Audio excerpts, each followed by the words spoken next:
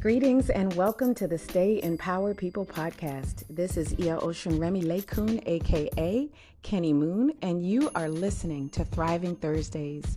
Welcome, and as always, I'm so glad and honored that you are here. This week, when I was sitting in meditation and trying to think about or hear what this week's episode would be about, the song that I know from Boyz II Men, but which is, their cover of an original song, It's So Hard to Say Goodbye, came into my awareness. And during that time, I was given a glimpse into the challenges I've had throughout my life of being okay with letting go of the past.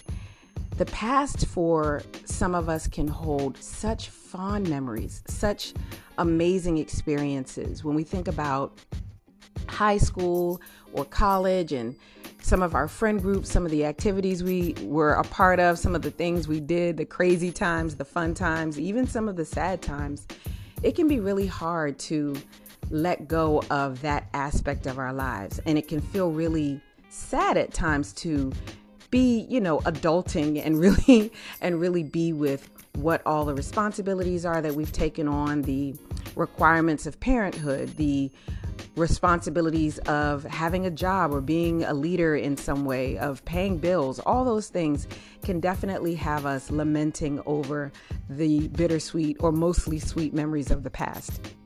And for some of us, the past can hold tragic memories and experiences that really changed or shifted the trajectory of our lives or the way that we engage with people or experiences because of some type of tragedy or trauma that happened. And we can find ourselves looking back at the past and reminiscing over that experience and the outcome of it, wishing for something different, experiencing once again the sadness, the turmoil that we went through during that time. No matter whether you're looking at the past as a time that was full of excitement and fun or full of tragedy and trauma, I was thinking this week about what actually has me and many of us thinking about the past so often. And while I know that the emotions that we have about those times resonate and we build or destroy the way that we live based off of that, I wanted to get to the root of it, and the more I contemplated about it, the more I thought about fear. Fear. Fear just does a thing. It just shows up in so many places that we often can forget that could be at the root of what we're doing, especially if we're thinking about the past with fond memories.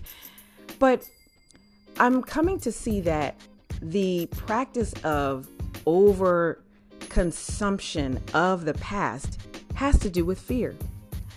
I think that for many of us, we may live with a certain fear around what comes next in our lives, around how to manage what we're doing in our daily lives. We may have fear about mistakes we might be making. We have big choices in front of us often. Do I take this job or do I walk away? Do I say yes to this promotion when it's going to take up more of my time and move me further away from family time? Or do I let it go and risk not having enough money for the vacations and the things I really want? Do I move forward and leave this partner because I see that the relationship is unhealthy? Or do I stick around because it's comfortable and I really love them? The decisions that we have to make on a daily basis can be grand or small, but there's something at the root of our consciousness that understands that every decision we make shifts something. It shifts the trajectory, and we have outcome to deal with because of our decisions.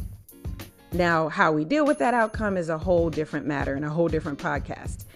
But I believe that our fear about what we call adulting, which is really having to make conscious decisions and then live with the outcomes, is a big part of the reason why we can spend lots of time not being present, why we can spend lots of time lamenting or dreaming about our past. So while I was contemplating that, I also wanted to have a solution, wanted to have a tool, because y'all know how I love tools, that could help me and hopefully in turn help you when you find yourself thinking about yesterday.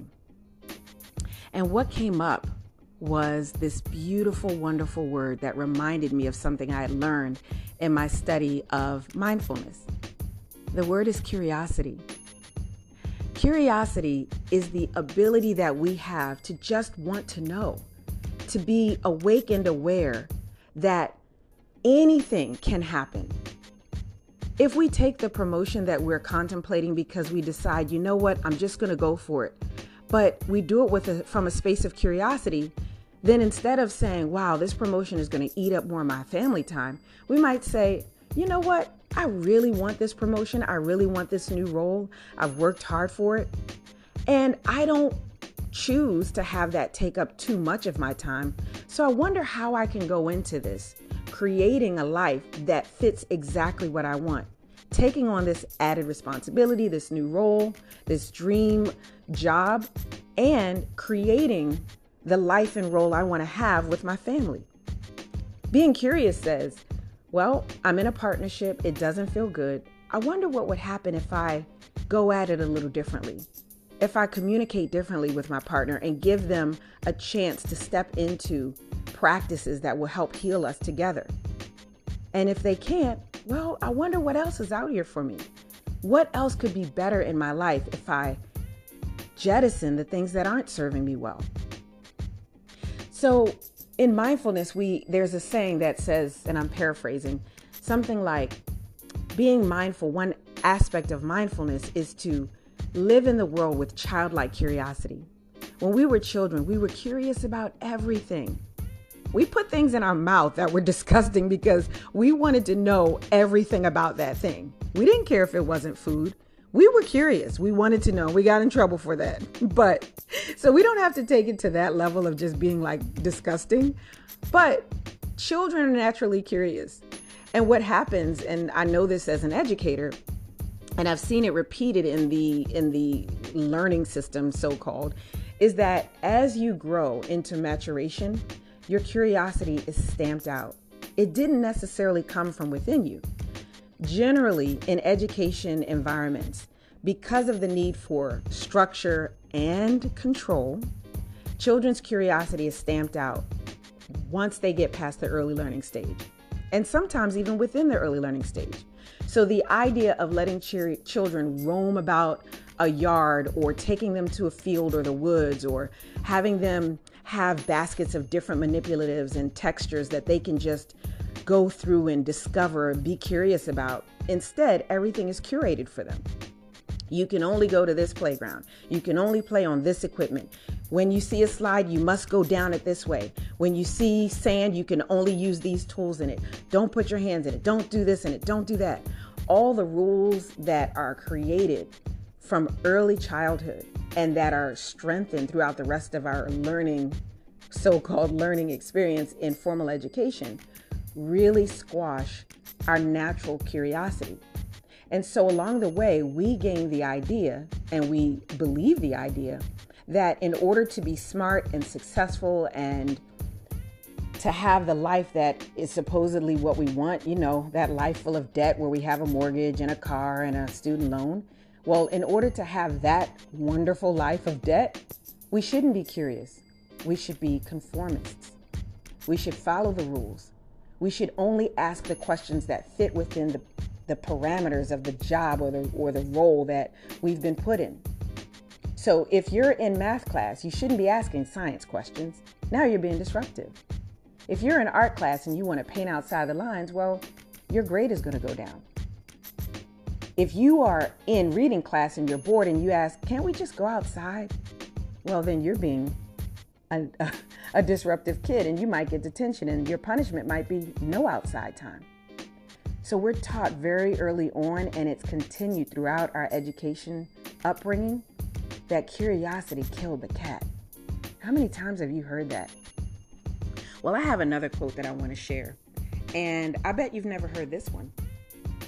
It's by James Stevens, and it says, "Curiosity will conquer fear even more than bravery will."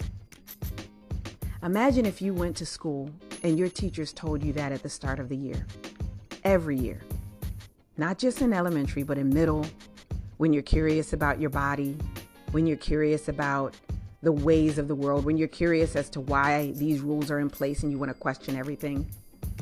Or in high school, when you're curious about what's next, what's bigger, what's greater than what's in front of you. Imagine if you went to a school where people led by saying curiosity will conquer fear even more than bravery will. Imagine who you'd be. Imagine how you'd be. So I just want to encourage each of you. The next time you find yourself having any anxiety or fear about anything that you are ready to do or that's put in front of you to do, any changes that you're considering making, instead of worrying about what the outcome will be and losing ourselves in the grip of fear, which says, oh, we better control this. Since we know that doesn't really exist anyway, we really don't control things. Instead of getting caught up in that, I'm inviting myself and I'm inviting all of you to say, I wonder what's available for me with this choice I choose to make. And then just decide, what's the worst that can happen? Stay curious. I hope this reaches you somewhere where you can truly receive it and use it. I know this is a beautiful lesson that I'm so thankful for Spirit to give me this week, and I am committing to that. Or I should say recommitting. I am recommitting to living my life a little or a lot bit more curiously. As always, I thank you for joining me here on Thriving Thursdays. I'm so honored for your presence. If you need me, you know where to find me. But if you don't, you can find me in the Stay Empowered Facebook group. You can join us there and reach me or any of the Iyas of Ile Yemaja Achaba or Barameji who are at your service to support you in living a life of full power and loving in full power, as well as living in your full joy. You're also welcome to reach out to me directly on Instagram. I'm there as Holistic Kenny. You can find me on Facebook as Kenny Moon, or you can find me through my website, which is holisticlivingbykenny.org. That's one N. All right, take great care. And until next time, let's continue to thrive together. Peace.